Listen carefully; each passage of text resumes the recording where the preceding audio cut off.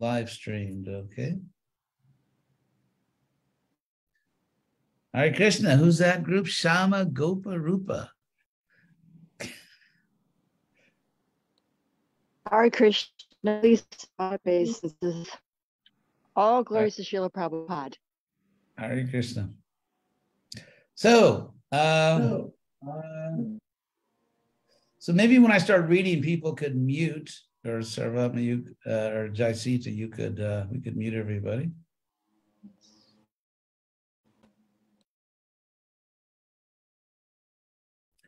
So at that time with Satyavati, there was a king, the king of her country, which was Chedi, who had this amazing crystal aircraft. It was like a flying saucer, sort of, but it was made out of crystal, and he could fly anywhere in the world with it.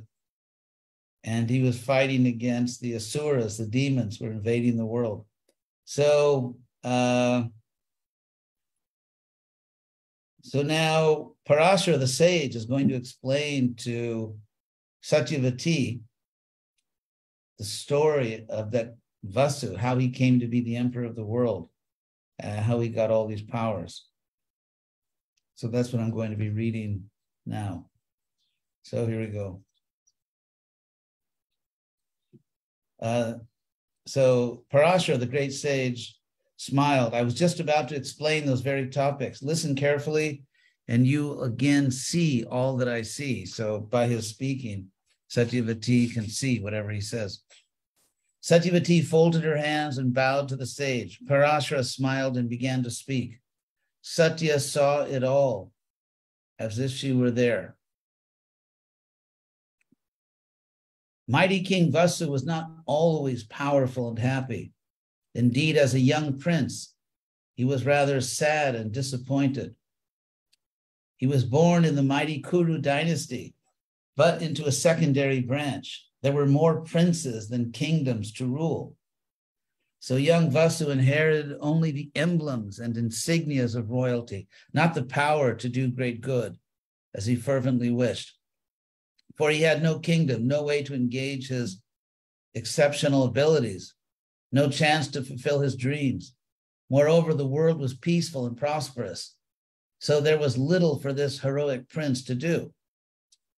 I can see him through your words, Satyavati said. He's quite a handsome young prince, but he does indeed look lonely and sad. Yes, and Prince Vasu was also lonely because he did not find a princess he could love. He would not marry without love. Perhaps in that sense, the prince was much like you. What do you mean? Satya asked with a deep blush, riveted to Parashara's words. I mean only this, he replied. When we cannot truly be ourselves in the world, nor be with someone we love with heart and mind, we may be lonely even when surrounded by many people. Satyavati again blushed. How did the sage know her so well? And how could she, a fisherman's daughter, resemble a Kuru prince? What did Prince Vasu do? Satya asked anxiously. He gave up all hope of finding love or purpose in this world. So several years before your birth, Prince Vasu put down his weapons, renounced his opulent life, and retired to the deep forest, to an ashram as lonely as his heart. Satyavati gasped. I see it all, she said, eyes closed in meditation. The prince went deep into the wilderness. Yes, there he fixed his mind on a higher world he might achieve through mystic yoga practice. He aimed for Indraloka, the fabulous world of Indra, Lord of the Devas. Of course, you saw that celestial sphere. Satyavati nodded. And so, Parashara continued, this determined prince poured his fierce warrior resolve into his yoga practice. He delighted in austerity and conquered not other warriors, but his own senses and desires. On rare occasions, when other yogis visited that secluded hermitage, the prince's power and determination astounded them. I too admire that prince, Satyavati said. I admire him greatly. He preserved his autonomy and dignity, He found a situation where he could at least rule himself and not be subject to the whims of others. Indeed, he was not even subject to the whims of his own body. He, the soul, ruled the body. So, Parashara said with a smile, you know about the soul. Oh, yes, Satya said. I spent so many years serving the sages and listening to their talks. They taught me all about the true self.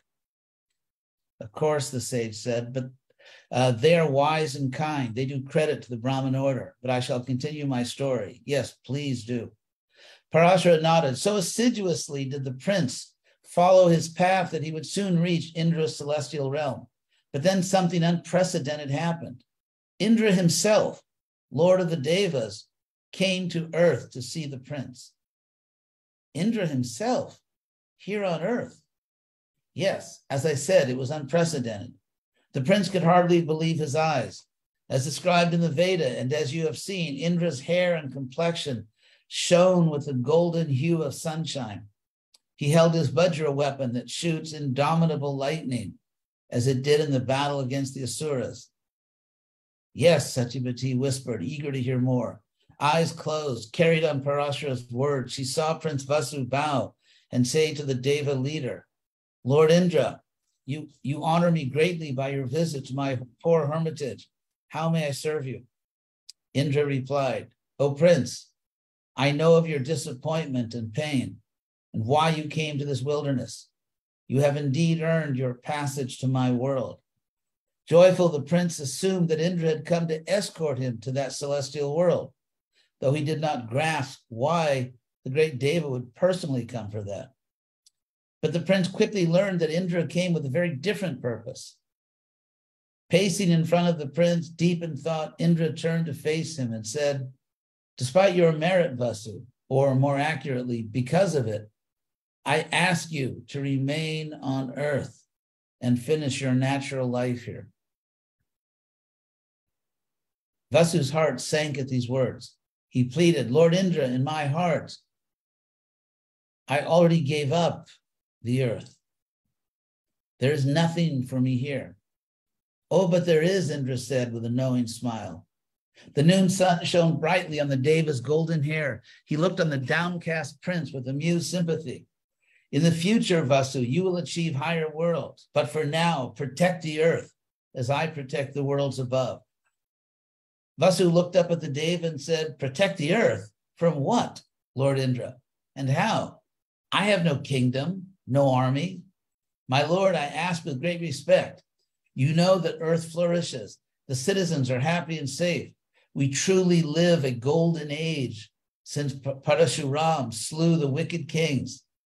As you know, saintly kings born of Brahmin fathers rule everywhere. Even the Kuru monarch Pratipa sits like a grand yogi on the bank of sacred Ganga and meditates on the world's welfare.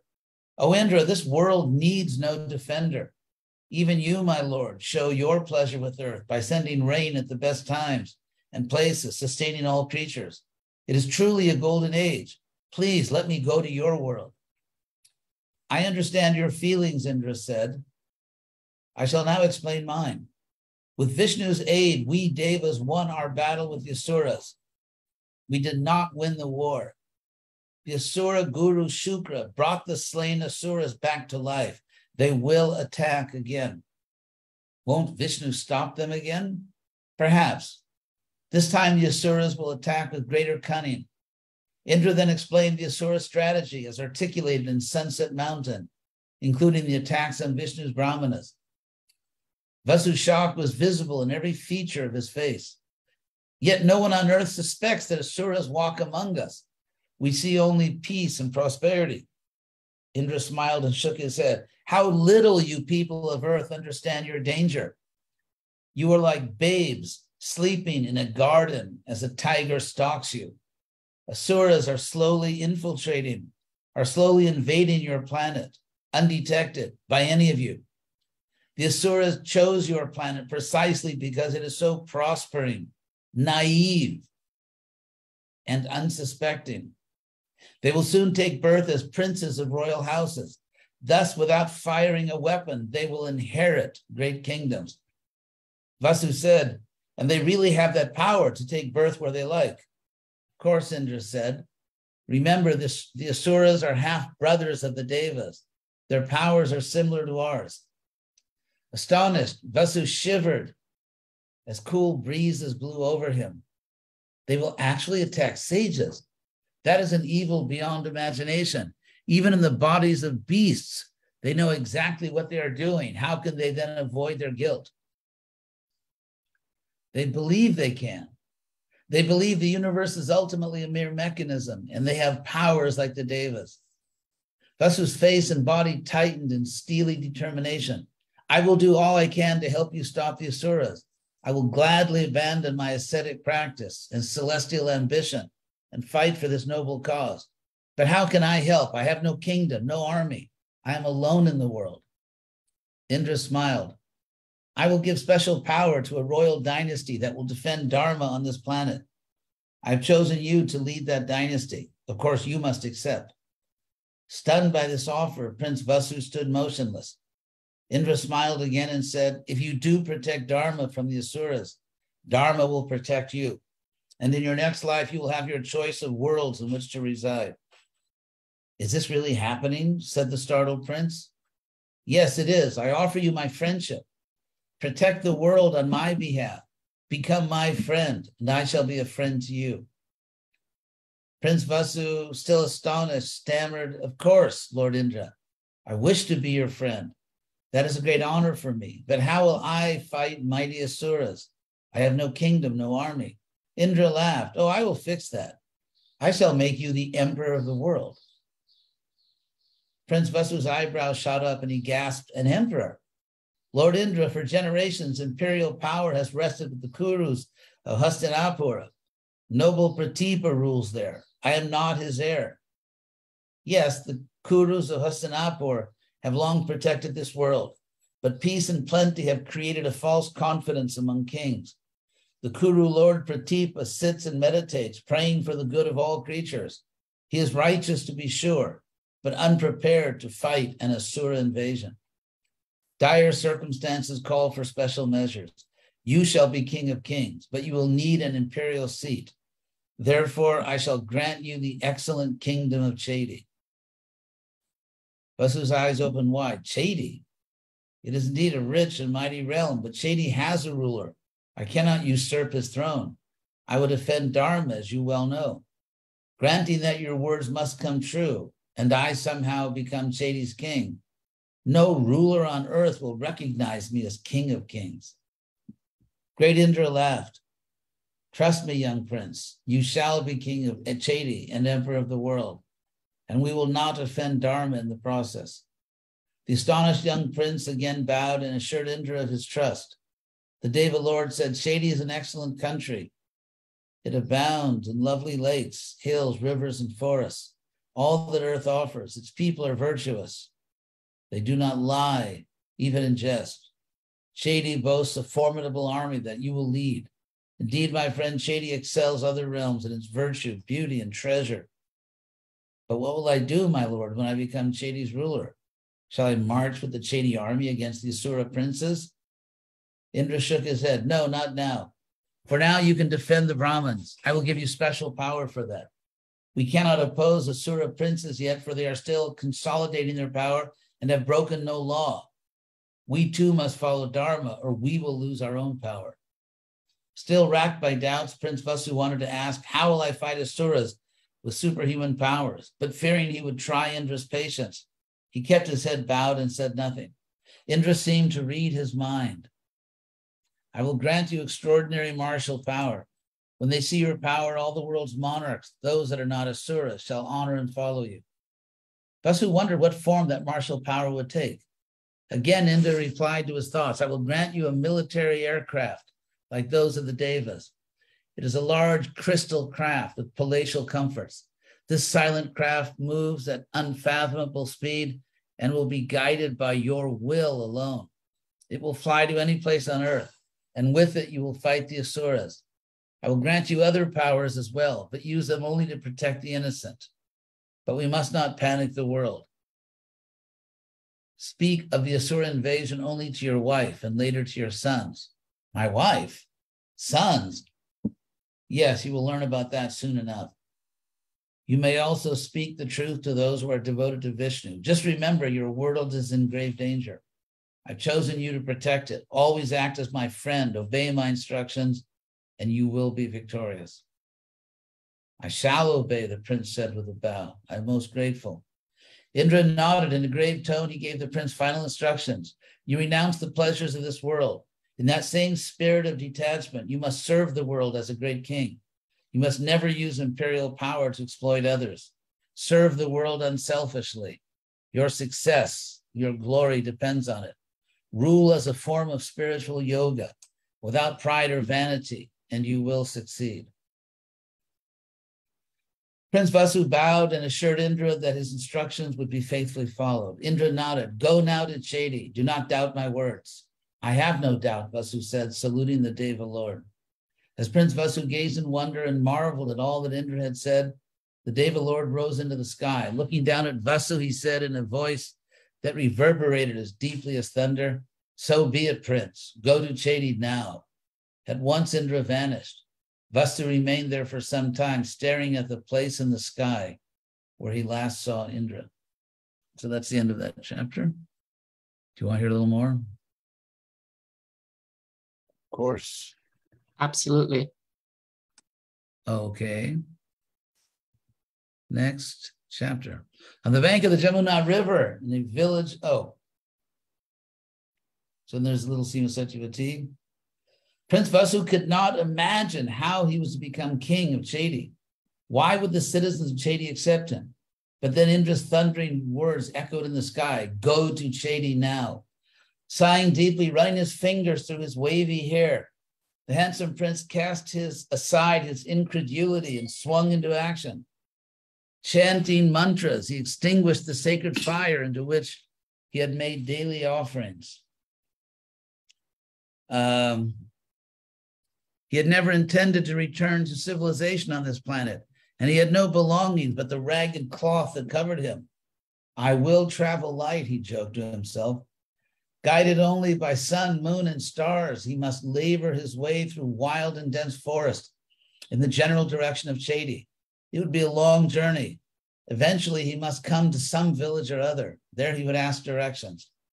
But no sooner had Prince Vasu taken his first steps than a forest path covered in soft cropped grass opened before him, a path that was not there before. Indra was truly guiding him. The prince had spent the last few years in austerity, giving his emaciated body just enough food and water to support his meditation.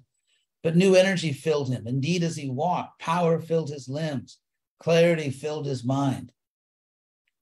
Eager to test his new powers, he grabbed a stone and hurled it an impossible distance with startling precision. Great Indra had indeed empowered him. Vasu could not doubt the rest.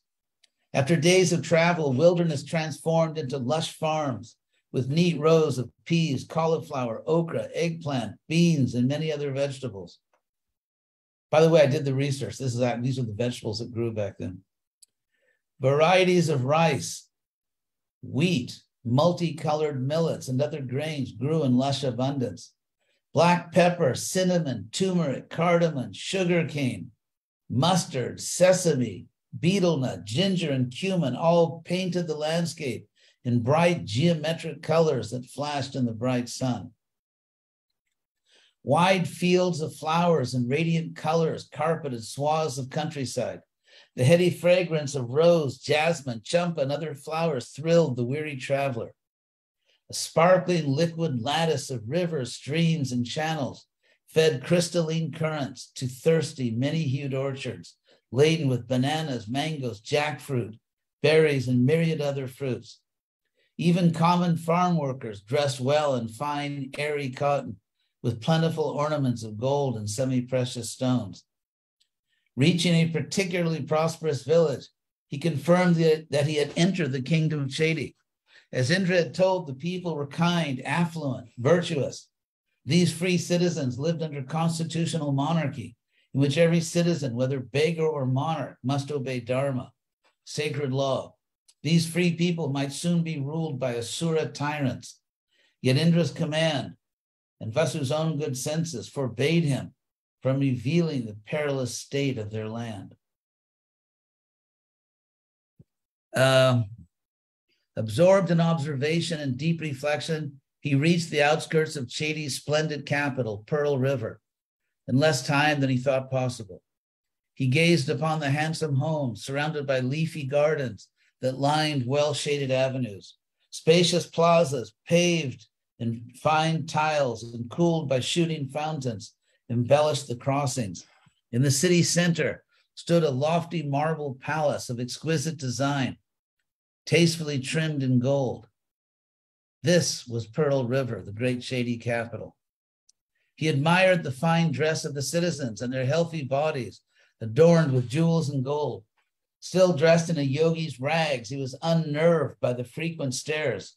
He was greatly out of place, yet he was to be king of this land. Oh, Indra, he thought, what is to happen now? How could he possibly assume the Chedi throne?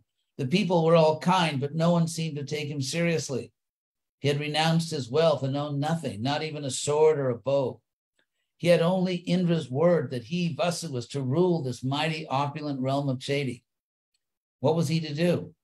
Perhaps he should knock on the palace door and explain that he was Chedi's new king.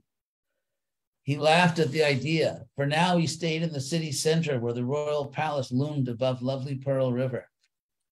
Suddenly, with a heart-stopping thunderclap, heavy rain rushed down. As he sought shelter, the downpour drenched him, mud splattered him. He sighed.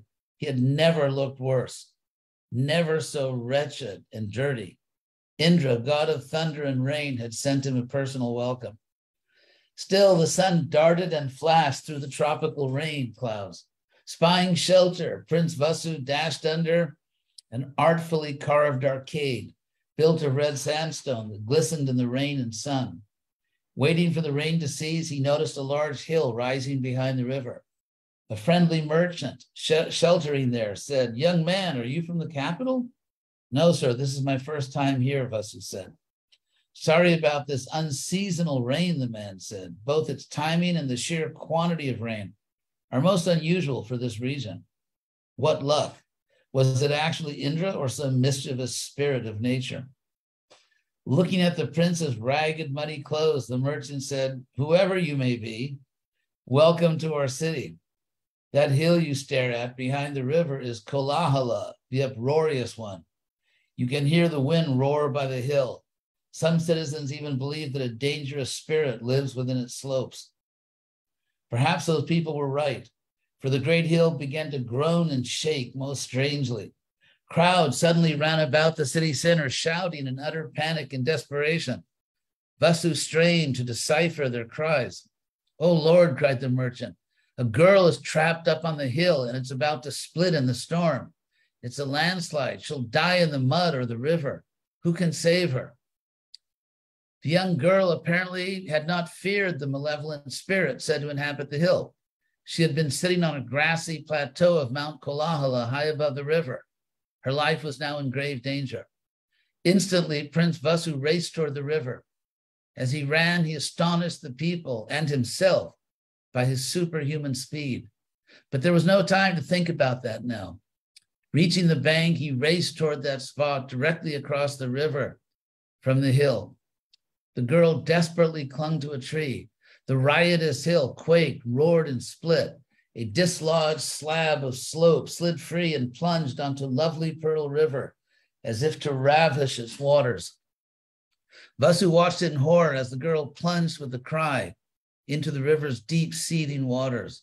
The waves churned violently as if struggling against the hill's assault. Vasu would now test his new Indra-given powers. Indeed, he staked his life on them, for he must try to save the girl. He ran to the river bank and dove into the wild flood. So that's the end of that chapter. Read one more.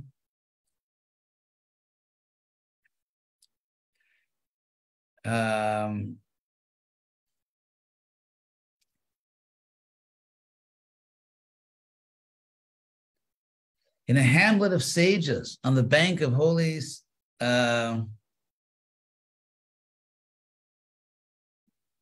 anyway, the bank of holy Jamuna, Oops. 1 second. The bank of holy Jamuna. Young Satyavati cried out in anguish. By the power of Parashara's words, she saw a young girl, not much older than herself, thrashing about in the river, as if in her death throes. Parashara honored her concern with the bow of his head and continued narrating. Satyavati saw it all. Grasping the still conscious girl with one arm and shouting to her through the din to hold on to him, which she somehow did, he fought his way to shore with his other arm, astonished at his own power. Indra had not failed him. As he emerged from the river, carrying the girl, deafening cheers greeted him from the swelling crowds. Prince Vasu carried the girl to higher ground, placing her gently on soft grass. Her eyes were closed, but she breathed. The rain stopped as quickly as it came, and the tropical sun shone brightly. Vasu gently pushed her silken locks from her lovely face and prayed. She opened her eyes, startled to see a bearded face with long tangled hair staring down at her. She tried to hold him in her gaze and to thank him, but strength failed her. Vasu entreated her to rest and conserve her energy. She faintly nodded her agreement, parted her lips, and gasped, "Thank you, you saved my life." He shook his head, told her that God had saved her, and urged her again to conserve her strength. But she would speak. "Who are you?" she whispered faintly. "I am Prince Vasu, son of Sudanu and grandson of great Kuru, and I am your faithful servant. Please rest." She smiled faintly and in a barely audible murmur said, "I am honored to meet a Kuru prince. I am Girika." He smiled and bowed to her. After a minute, an amused smile spread faintly over her face. He looked at her quizzically, and she whispered in a slightly stronger tone, "Prince, forgive me. At this moment, I am unable to offer you a proper royal reception." Too weak to laugh, her eyes filled with affectionate mirth. The crisis having passed, Vasu observed that she was indeed a very lovely and bright young girl. But before he could say something kind and witty, a platoon of armed royal guards rushed toward them, cleared away onlookers, and signaled physicians who raced to Girika. Vasu obeyed the polite request that he move back and give room to the medical experts. Quickly ascertaining that her condition was not life-threatening, they administered herbal relaxants and ordered that she be lifted by guards into a royal chariot. Becoming drowsy under the power of those herbs, the girl's eyes, before they closed, searched for Vasu.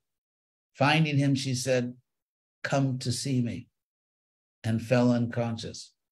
Surrounded by female attendants, she was quickly driven toward the city. A royal minister approached Vasu, who stood gazing at Girika's swiftly vanishing chariot. With respectful inquiries, which Vasu answered with equal decorum, the minister learned that Vasu was a Kuru prince. With much esteem and gratitude, he thanked Vasu for saving the girl's life. Vasu protested that he had simply done his duty. The minister insisted that Vasu accompany him to the royal palace and that he stay there as long as he wished as the honored guest of the Queen of Chedi. Vasu gratefully accepted the invitation and then asked, "Forgive my ignorance, for I have spent several years in the wilderness, engaged in austere yoga. Kindly tell me, who is the Queen of Chedi?" The minister smiled. "You just saved her life. My dear prince, like it or not, you are a national hero in Chedi. News of your most heroic act has surely spread throughout the capital, and by tomorrow it will be known throughout the nation. For now, I just hope we can get you through the crowds of citizens that are waiting to catch a glimpse of you and shout their gratitude. It was my great honor to serve your noble queen. And the king, her husband? Oh, we have no king, not yet. Many have tried to win her hand, but our Queen Girika is not easily impressed with young royals." "I see. Was this Indra's plan?" Vasu had barely arrived in Chedi, yet he had already saved the life of his queen, thus becoming a national hero. Further, he suspected after a very short acquaintance that he could love the beautiful young queen. But could she love him? The minister and a military escort somehow brought him through the cheering crowds. He saw that the people of Chedi loved their queen and they adored the prince who saved her. It must be Indra. He was taken to the royal palace. Closely encircled by his military escort and surrounded by large, tumultuous crowds, he barely saw or noticed anything around him till he was actually inside the palace. The minister took him to an opulent suite, finely furnished. His rooms enjoyed extensive natural light and breezes and open onto a lush private garden. The minister asked, with no trace of pride or presumption, if these accommodations were adequate. They certainly were. Having spent a few years in a most austere wilderness, Vasu found his quarters in the Chedi palace to be worthy of Indra himself. Finally, the minister opened a closet door and pointed out a wide row of princely garments that might please the prince. The prince was pleased indeed. His present duty made his ragged yoga garb obsolete. The minister excused himself, bowed, and left the Kuru prince to bathe and dress. Vasu spent the evening in the balmy, scented air of his personal garden. He wondered how Girika was recovering, what she was doing, and what she thought of him. The next morning, handsomely uniformed palace staff brought him a sumptuous breakfast. He went out to walk in the city, but was soon recognized and had to flee back to the palace as exuberant crowds of admirers quickly gathered. Soon after, a herald came to the door and delivered a message from Queen Girika. The queen requested the honor of his presence at lunch. He accepted with warm alacrity and eloquent expressions of gratitude. When he arrived for what looked to be a royal banquet, the young queen gazed at him approvingly. Gone was the disheveled, scruffy, bearded yogi. In his place came an elegant, handsome Kuru prince. Prince Vasu knew that the queen was duly informed of his identity as Kuru royalty. Girika was quickly recovering her strength. She greeted Vasu like an old friend, to his great pleasure, and he reciprocated. She offered him earnest and repeated thanks for saving her life. He was honored to have the chance to render service to Her Majesty.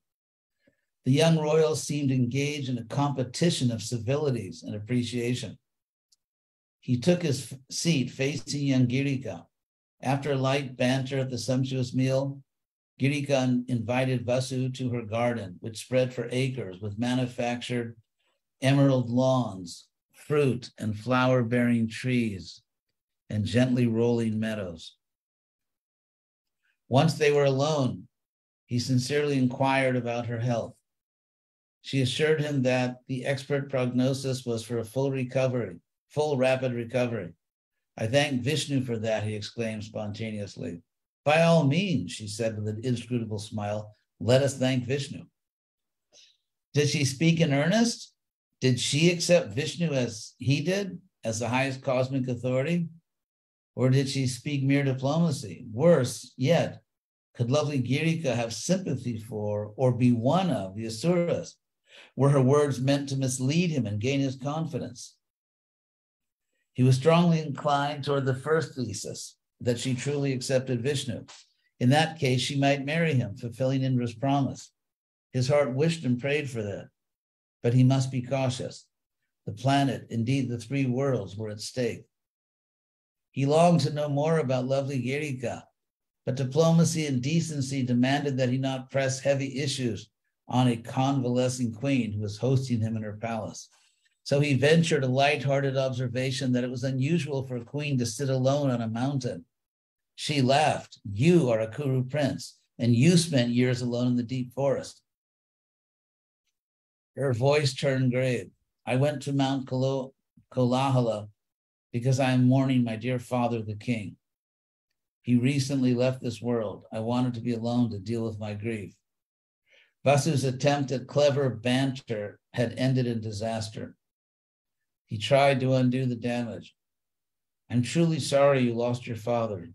Be so kind as to accept my sincere condolences. Had I known, I would never have spoken as I did. Please forgive me. His words pleased her. She thanked him and insisted that he need not apologize. Then, perhaps to help him avoid another clumsy query, she revealed that her mother, the queen, had also gone to the world beyond. So, the young monarch concluded, as the only child of my late parents, I rule alone, at least for now.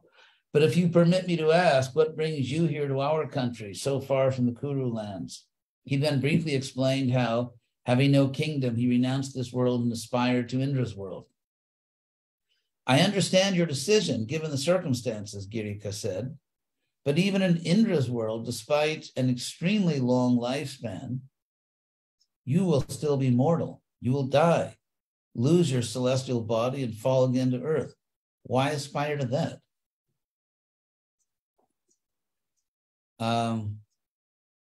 Why not aspire to Vishnu's eternal world? Why pray to someone and then seek a good life elsewhere? Forgive me, but I'm just curious. Vasu stared astonished. The young queen was actually preaching to him to accept Vishnu. An Asura would never do that. Asuras could be cunning and duplicitous, but they held it beneath their dignity and pride to feign devotion to their foe, Vishnu, even for strategic gain. No, Queen Girika was actually a Vaishnavi, a devotee of Vishnu. Excuse me, she said, but you're staring at me. Kindly reply to my questions. Of course, he thought, Girika is testing me just as I was testing her, and with the same purpose. He smiled broadly and apologized for staring. He knew he could tell Girika the full truth, and he proceeded to do so. He revealed that Indra had personally come to see him, urging the prince to abandon his project of ascending to Indra's world. The prince should stay on earth to protect it. Lord Indra came to you, she exclaimed. That is extraordinary. I believe you, but why would Indra urge you to stay here to protect our planet? Protect it from what? From whom? Apart from a few recent tragic incidents of beasts unnaturally killing forest sages, we have no problem on earth. There is peace everywhere. Indeed, Queen Girika, you react precisely as I did when Indra first told me to stay and protect this world. You asked the same questions. Indeed. So how did Lord Indra change your mind? Was it by his personal grandeur and power? Or did he give you information that I and other monarchs do not presently possess? He glanced at Girika, who remained grave. Indra told me that the awful attacks on sages are but harbingers of far more terrible things to come. He further told me that I can reveal the whole truth only to my wife and children and to those devoted to Vishnu. If I may ask, Girika said in what seemed like a disappointed tone, who are your wife and children? I'm sorry, I meant my future wife and children. I'm not married. I see, she said with a smile. You may safely consider me to be devoted to Vishnu. Clearly, she was testing his trust in her. He did trust her and told her the truth. I do not wish to alarm you, but Asuras taking birth as wild beasts are attacking those sages devoted to Vishnu. The Asuras believe that by thus sabotaging Vaishnava yajnas, they will weaken Vishnu and ultimately destroy him. It pains me to say that, but I must tell you what Indra told me. Apart from that, Asuras are invading the earth, taking birth in royal families. They will thus legally inherit powerful kingdoms, attack weaker realms, and gradually control this planet. They will then use Earth as a base from which to attack and subjugate the three worlds. Girika turned pale. It was her turn to silently stare. Vasu continued, we must stop the Asuras here on Earth. Indra insisted that I would play a leading role in Earth's defense. He promised to make me a king, to be honest, the leading king. Here he stopped, studying Girika's reaction. She nodded silently as if thinking deeply. Then she spoke. Prince, I congratulate you on your great fortune, and you are absolutely sure that Indra told you that the Asuras who inhabit higher realms, are invading this earth? I'm absolutely sure. There is no mistake. I see. This is most serious. Girika lowered her head and closed her eyes in deep concentration. Most serious indeed. She looked up with wide open eyes, and to counter this threat, you will rule a kingdom and eventually become king of kings. Yes, Vasu said, I am to use my kingdom as a base from which to protect the world. Girika's irrepressible smile returned. So you, a presently homeless royal, are to be king of kings on this planet. I swear on my honor, it was not my idea. Girika stood up and began to pace the garden in which they had been sitting. She stopped, turned to face him, and said, Tell me, did Indra mention which kingdom will be yours? Prince Vasu stood up to face her. Girika's eyes bore down on him. Deception, even diplomacy, would fail with brilliant Queen Girika. Forgive me, noble lady. I speak only what great Indra told me. I am to rule this righteous kingdom of Chedi. Girika nodded. Well, well, I confess I suspected as much. So if we are to be practical here, you can only rule this land of Chedi in one of two ways. Vasu looked carefully at her. What are those two ways? Girika smiled, but spoke boldly as a proud monarch. Prince Vasu, you must either defeat me in battle, she paused, or else you must win my heart. Vasu gave out a sigh of relief and a broad smile lit up his face. I assure you, he said with a bow, that I will never attack you or your realm. I cannot speak for your heart, but if I may speak plainly, I fear you are rapidly winning mine. Her face glowed at these words. With a mischievous smile, she said, you fear I'm winning your heart. Come, Prince, surely you do not fear me. Her smile was contagious. His heart stirred, their eyes locked. He said, I do not fear you. I know in my heart that you are too just and kind to pose any danger to an honest prince who seeks only the good of the world and your happiness. Well spoken, she said in high spirits. So I'm going to stop there for today.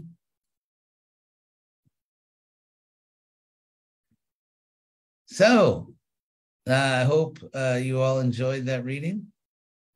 Wow. Yes, very much. Mind blowing. You sure you don't want to do more? Quite sure. Because I've got to get some work done. Got to do some writing, actually. Would you take a couple of questions? Yes. So how did the kids like it? Parama, how did your kids like it? How'd you guys like it? I liked it. I thought it was pretty interesting. It kind of reminded us of Justin Davis. Similar elements. Probably the same writer. So any questions? When I was reading the previous chapters, the ones you read the other day, Taraka Prabhu had a question. He's still online. Prabhu, would you like to? Do you remember what you asked? Would you like to reformulate it? I can try. Kindly accept my obeisances, Maharaj. Lord Srila Prabhupada. I am, in general, I'm curious to know more about your process for creating this work.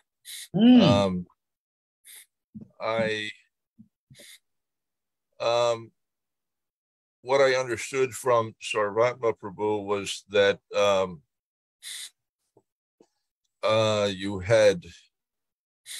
you were drawing upon portions of Mahabharata that were described in Srimad Bhagavatam. I'm taking it for granted that that this is not a translation of existing text. This is something which you have created these dialogues. So I'm curious to understand something more about the process of that creation. Good question. I'm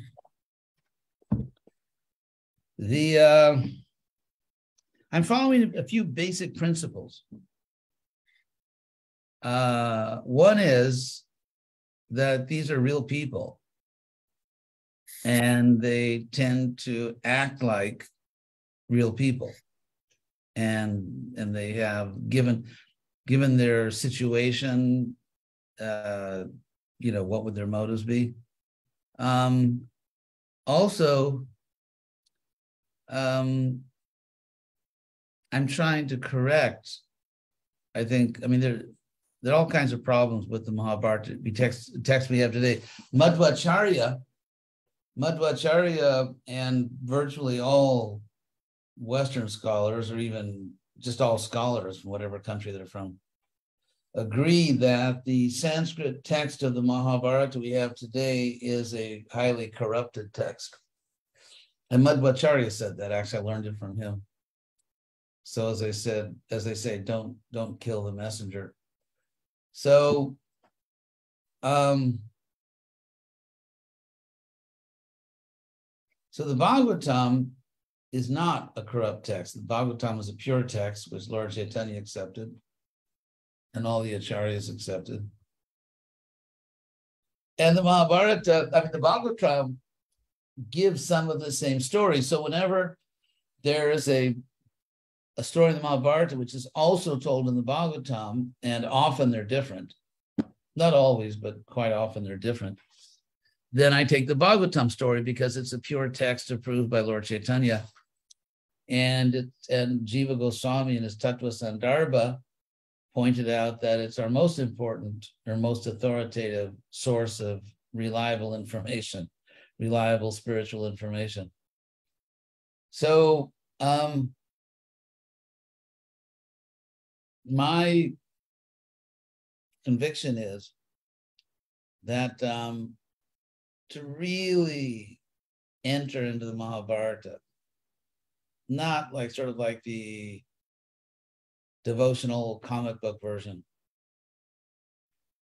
but to really enter into the story, for one thing, you have to know the historical context. So, for example, when the Pandavas took birth, and the Pandavas are going to take birth 4 generations later, this is the story of Vasu and Girika and so on, is 4 generations before Krishna and the Pandavas come. But the Pandavas, and of course Krishna, were very keenly aware of these things, very keenly aware. And so it's just like if you're born in America today, let's say you're a college student today, it would be like, let's say, knowing about World War I. I mean, obviously, any, let's say, young person today who's not a fool. So I guess, anyway, I won't make a sarcastic remark on what the percentage is that aren't fools, but if you look at, let's say, let's say a college student today, say a college student who is majoring in history and political science. I mean, obviously, that person knows all about World War I, may have a great-great-great-grandfather that was in World War I, or have a grandfather or great-grandfather that was in World War II or something. So, I mean, we know that. We see and so the Pandavas, for the Pandavas, they were born into a world in which they knew all these things very well. And so my goal is not to have you, as is typically the case with Mahabharata books, sort of look at these people, but to actually look at the world through their eyes, to see what they're seeing. And to really, I mean, if this book succeeds, it's meant to be a time machine. Actually take you back there so you can really be alive during that time and experience everything as it happened. So the Mahabharata, for example, it has one of the biggest problems in there are many problems in the Sanskrit text we have today, which, as I said, Madhvacharya and virtually all scholars around the world agree is a very corrupted text, and we have evidence that. So the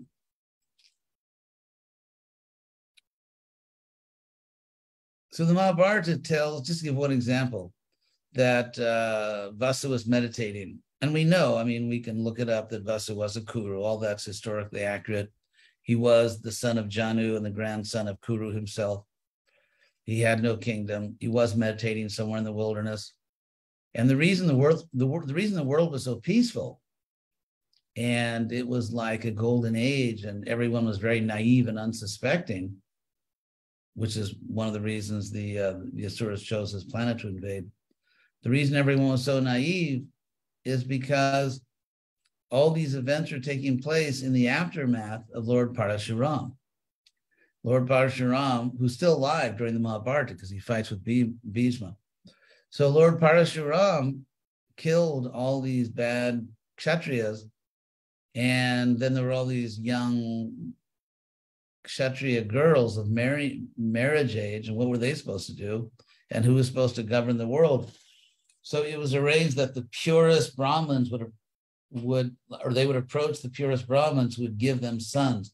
And so the Kshatriya order was recreated, regenerated. But because you have all these kings whose fathers were pure sages, the kings tend to be like sages. And of course, at the time of King Vasu and Pratipa, who's the Kuru king, who's actually just sitting on the Ganges as a yogi meditating them, because there's nothing to do. There's nothing to manage. There's no crime. There are no poor people. So he's got a lot of free time. Vasu's got a lot of free time. So he's just meditating for the benefit of the world. So, and then the Asuras start invading. So this is actually the story of the Mahabharata. But what happens is Mahabharata has a terrible case of what I call narrative amnesia, in the sense that, the Mahabharata in the beginning, the Adi Parva, it lays this out very clearly, very systematically, that the earth is invaded, the Asuras are invading the earth, and it's explained why they're invading the earth and so on. But then it's just like forgets about that and just goes all over the place. It's just, frankly, it's a mess. So for example, when Indra comes to Vasu and tells him, stop meditating, stop trying to go to my planet. First of all, there's some strange things about that story, which you have to figure out, which, let's say, a careful observer would notice. One is that why would Indra come himself? That is absolutely not the way it's done. What Indra always does when someone's aspiring to take his place, he just takes out a contract on the yogi. He calls an apsara, like in the mafia, he takes out a contract and sends an apsara to break this person's austerities and so on. So why would Indra come himself? And also, it's not really said that Vasu wanted to become Indra. He just wanted to go to Indraloka. So why would that bother Indra, since he was actually becoming qualified? So what's really happening? And then, just because Vasu says, okay, I won't go to Indraloka, okay, you're going to be the emperor. Those are pretty rich rewards for someone that, just said, okay, I won't go to Indraloka.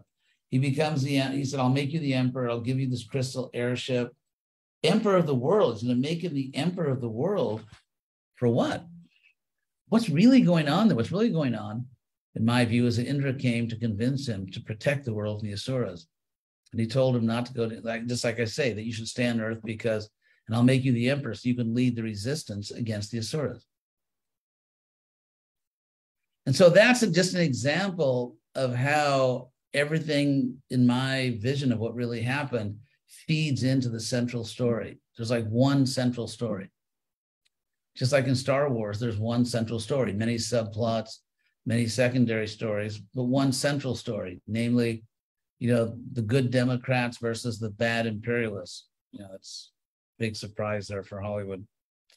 So anyway, so that's just an example of how I'm trying to reconstruct it. What would real people do? What would the real motives be, and so on. So thank you very much. I've actually got to run. So thank you all very much. Appreciate your time. And hopefully we'll see you again before too long. We want to thank you as well. Hare Krishna. Hare Krishna. Hare Krishna. Thank you. Hare Krishna. Hare Bol. Thank you, Maharaj. Thank you, Maharaj. Haribol.